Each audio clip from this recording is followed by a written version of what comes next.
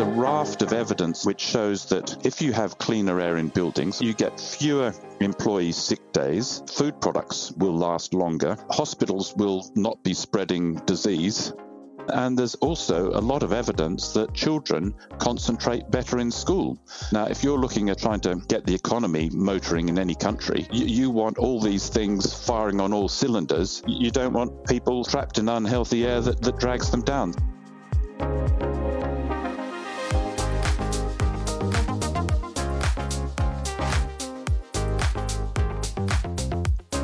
Hello there and welcome to Let's Talk Clean Air and our special mini-series on CAMHFL's new global network of Chief Ergonomics Officers. My name is Dusty Rhodes. Joining me today is environmental campaigner and advisor Simon Burkett, who moved from a career in finance to found Clean Air, a campaign to help the City of London comply with WHO guidelines for air quality. He is also acting as an advisor to Baroness Jenny Jones on her Clean Air Human Rights Bill, which topped the ballot of private members' bills in the House of Lords earlier this year in the UK. The bill would enshrine the human right to clean air precisely and explicitly in UK law, including indoor air. Simon also advises internationally on the topic of air pollution and as such is an absolute mine of information on the global situation. So let's get up to date on the latest attitudes to air pollution, including the new concept of a CAO, Chief Ergonomics Officer. Simon Burkett, you're welcome to the podcast. Let me start by asking you about air pollution. We've had it for such a long time, but in the last 10 years, it's really ramping up in importance and things are getting done. Why? Well, there's a much better understanding now that air pollution is the world's largest environmental health risk, killing an estimated 7 million people every year. And on top of that, we've got the climate emergency. And in the last 2 or 3 years, we've obviously found that COVID is airborne. And all these different things are accelerating the focus on this emergency where we have to clean up our air very quickly. And it's an exciting time for an air pollution campaigner to be seeing the action that's starting to happen. Now, when you say it's killing 7 million people a year, that's quite a dramatic number. Is that COVID related or is it other issues? That was actually the pre-COVID number. So air pollution, what we've found is that more people who are exposed to higher levels of air pollution catch COVID as well. But 7 million people a year is the number of people who are being killed every year before the COVID epidemic hit. And most of those deaths, there are plenty which are respiratory, but a large proportion of those deaths are actually cardiovascular, so heart attacks and strokes from long-term exposure to air pollution. And that's something which wasn't really understood more than 10 years ago. A lot of people, when they think of air pollution, we think of the sky and the great outdoors and chimneys spouting smoke into the atmosphere. But we don't think of indoor. Is indoor as important as well? Well, it is. Basically, anything that you get outside can also be found inside in terms of the air. I like to think of the air as one thing. I refer to one air. We need to think about the air holistically. Indoor, though, we can also get plenty of other sources of pollution. So we can get cooking, we can get household chemicals, and also, of course, emissions coming off furniture. And a combination of these things indoors on top of the outdoor air that can come in through open windows or doors can cause a real problem indoors and make indoor air worse than outdoors. And of course, it also tends to trap things like, guess what, the COVID virus, which floats around in the air. So there really is a need to clean up the air that we breathe in buildings. When we're talking about air pollutants, I'm sure there are billions of different varieties, but is there a way to kind of categorize that down into just 2 or 3 simple groups? I think there is, because what we're really talking about is local air pollutants and greenhouse gases. If you're thinking about this one air concept, you've got these 2 main groups of pollution. Local air pollution really splits again into particles and gases. And the particles, so-called PM2.5, PM10, PM1, and we're now hearing a lot more about ultrafine particles, which is PM0.1. But all those particles are regulated in a cloud for health or legal purposes. So particles of any source. So they can be from tire and brake wear, coal-fired power stations, wood burning, all sorts of things. And then what you also get in local air pollution is a cloud of local air pollution gases. And the one which has had a lot of attention, basically because of the problems with diesel vehicles, is nitrogen dioxide. So don't call it nitrous oxide. It's nitrogen dioxide, and that is one of the local air pollution gases. So I think it's important just to split things between local air pollutants, greenhouse gases, and then split local air pollution that little bit further between a cloud of particles and a cloud of gases of individual types. You mentioned a number of PM levels as a way of measuring the pollutants. Is there any such thing as a safe level? One of the things which has come out of the incredibly detailed work done by the World Health Organization, which produced new air quality guidelines in September last year, is that they really cannot still find, after all this research, any safe level of exposure to particles. And that's really worrying. So even when they go down to 2 or 3 or 4 micrograms per cubic meter for PM2.5, which are the particles up to 2.5 microns in diameter, they still find health effects. And what we now know is that air pollution affects everyone at every stage of their life to some extent, and even every organ in your body to some extent. And this really is adding to the weight of evidence, which shows we really do need to tackle air pollution urgently. Now, is that being kind of like tackled urgently? I suppose when you come to a situation like this that is just so big, it really has to be done at a government level with legislation. Am I right? Yes, the government are the ones, or the UN, that is the way that we have to set the basic rules to protect public health and, importantly nowadays, of course, to try and mitigate and adapt to climate change. I'm very concerned, though, that a lot of the government guidance in the UK, but not just in the UK, is based on the World Health Organization's old air quality guidelines, which go back to 2006. And when the World Health Organization published its new guidelines last year, 2021, it halved the guideline level for these particles that we've been talking about and slashed the guideline for nitrogen dioxide by 75%. So it has to be 3/4 lower. And the government and the authorities have not updated their regulations for these lower levels. And that's even a year after it's happened. And if I could wave a wand, I would ask people to be following the new WHO air quality guidelines, not the very, very out-of-date guidelines from 2006. If somebody wants to find out about the WHO guidelines, the current ones, do you know where it can be found?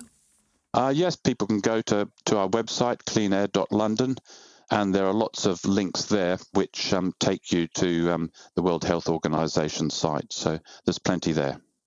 Excellent. I'll include that in the show notes. So if you're listening on your podcast player right now, the link is there for you.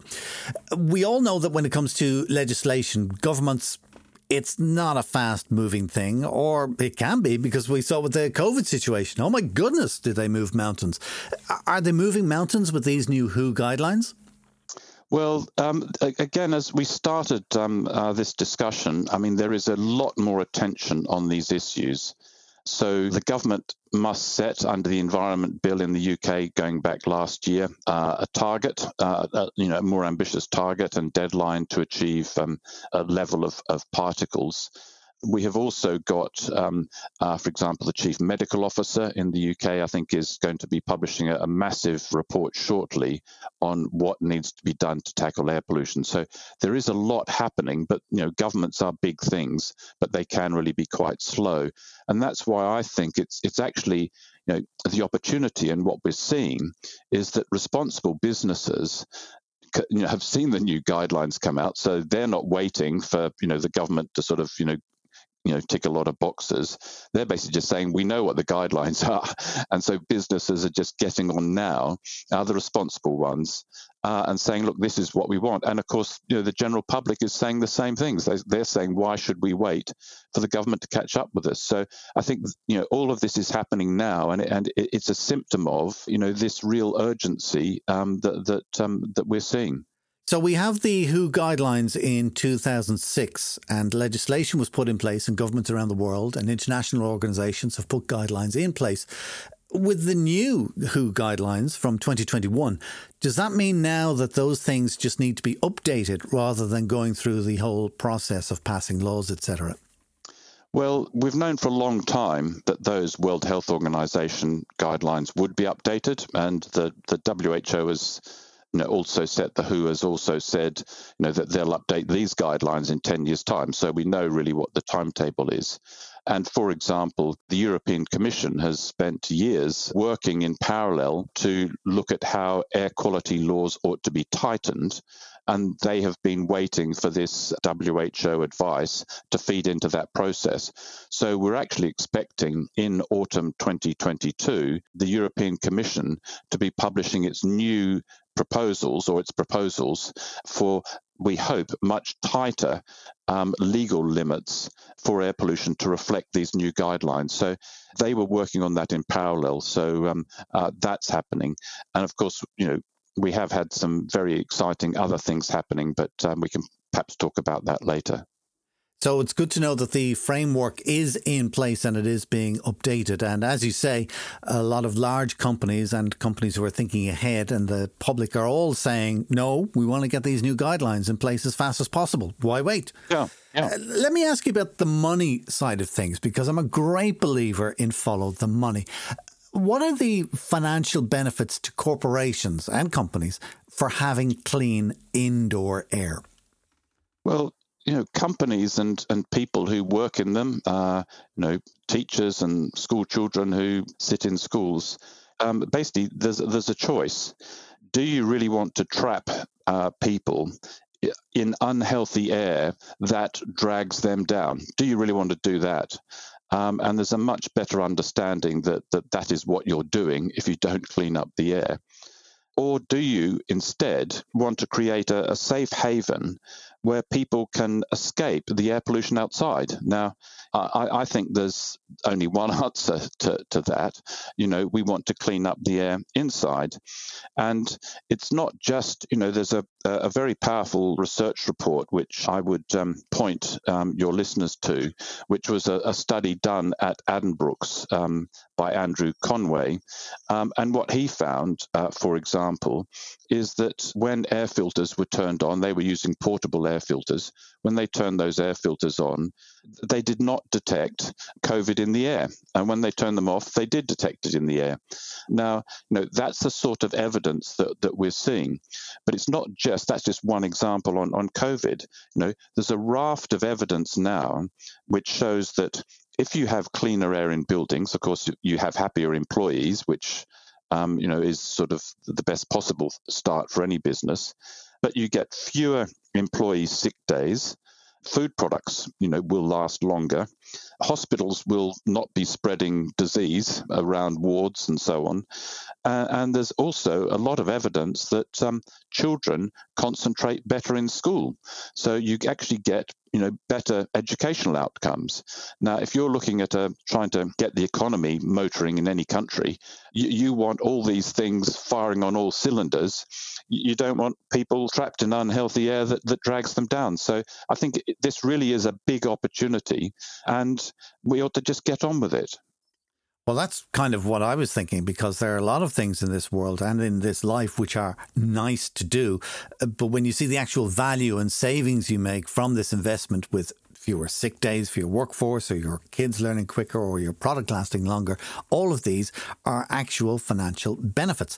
So it's worth making the investment, and the investment that you do put in will pay for itself tens or hundreds of times over. Tell me about setting the rules locally, because you said that certain companies are thinking ahead and they're putting these new levels into operation immediately. Camphil, who of course are behind this podcast, have started an initiative as well where they're encouraging companies to have a chief Ergonomics Officer, or a CAO. What do you think of this idea? Well, I'm very excited about this initiative. CAMPHIL has been the sole sponsor of Clean Air in London's campaign to build public understanding of indoor air quality since it was set up in 2011. And Clean Air in London wouldn't have been able to campaign to build that public understanding on indoor air without CAMPHIL's support. So I've known CAMPHIL for a long time, 12 years, and I have kept seeing them leading the way. And this is another example of them doing something thoughtful, impactful, and I'm very excited about it. The idea of having someone responsible for improving indoor air in the most sustainable way possible, so with the least energy, in the least disruptive way, that is exactly what we want to be solving the sort of problems and getting the sort of benefits that we've just talked about. And of course, having someone accountable is the best way to get anything done, in my experience. And I've worked in finance and things and set targets for people. It's a good way of getting things done. And in a quite nice way, I also see these chief ergonomics officers as sort of campaigners, in their own right, clean air campaigners in their own building, who will really be working to help the business and the people in that building reduce energy use, deliver clean air, and achieve these benefits that we've identified. Bring us up to date on what's been happening with yourself with Clean Air London since we spoke last year. There's two things I want to ask you about. One is Jenny Jones, which we'll get to in a second. But first, the United Nations. They've established a right to clean, healthy, sustainable environment as a human right. What exactly are they up to? It really is a sort of wonderful time to be a clean air campaigner. We know the problems are big, but there are some big things happening. The World Health Organization, as I mentioned, produced new guidelines a year ago. It seems a long time ago, but it actually wasn't that long ago, really, I suppose. And in July this year, 28th of July, the UN General Assembly, so the top sort of UN body, which has all the member states sitting on it, that body adopted a resolution recognizing the human right to a clean, healthy, and sustainable environment. And the vote was quite wonderful to watch. There were 161 countries voting in favour of that resolution. There were none against and 8 abstentions. It was really quite special, and that has called for a number of follow-up actions. So it has called for this right, which is in the legislation of many countries, to also be followed up in further countries, but also for having policies to deliver on this human right to you and me. So things are definitely moving in that area. Tell me about locally in the United Kingdom. You've been working with Baroness Jenny Jones, who's appearing in the House of Lords. Am I correct? She is. She's a Green peer. She's trying to bring in clean air as a human right as well. What progress has she made so far? It's really quite exciting for me again because, I worked with, I've known Jenny Jones. I worked with all the political parties, but I have to have a real rapport with Jenny Jones, Baroness Jones. I've known her for 16 or 17 years since I started campaigning on air pollution. And I helped her with Clean Air in London's lawyers to draft a bill, 25 pages of sort of ready legislation, to effectively as a new Clean Air Act, because this December will be the 70th anniversary of the Great Smog, but also next February will be the 10th anniversary of the death, you'll remember, of Ella Roberta Adu-Kissi-Debrah, the 9-year-old girl who died of asthma from air pollution in her local streets. So we're really trying to encourage, let me put it that way, but you can imagine a slightly stronger word than encourage, really trying to press the government to introducing a new Clean Air Act before the end of the year and before this 10th anniversary of Ella Roberta's death next year. And we drafted this legislation some time ago, and Jenny has submitted it in the ballot of private members' bills in the House of Lords. And we were delightfully surprised when we found that it was top of the ballot of private members' bills in the House of Lords in May this year, which means that it is the only topic of conversation in the main House of Lords chamber every sitting Friday, which is about 1 or 2 a month, until they basically finish approving it. So we have, I think, a very good opportunity to put forward a great piece of legislation. It does enshrine precisely and explicitly in UK law the human right to clean air, as the UN General Assembly has just been calling for.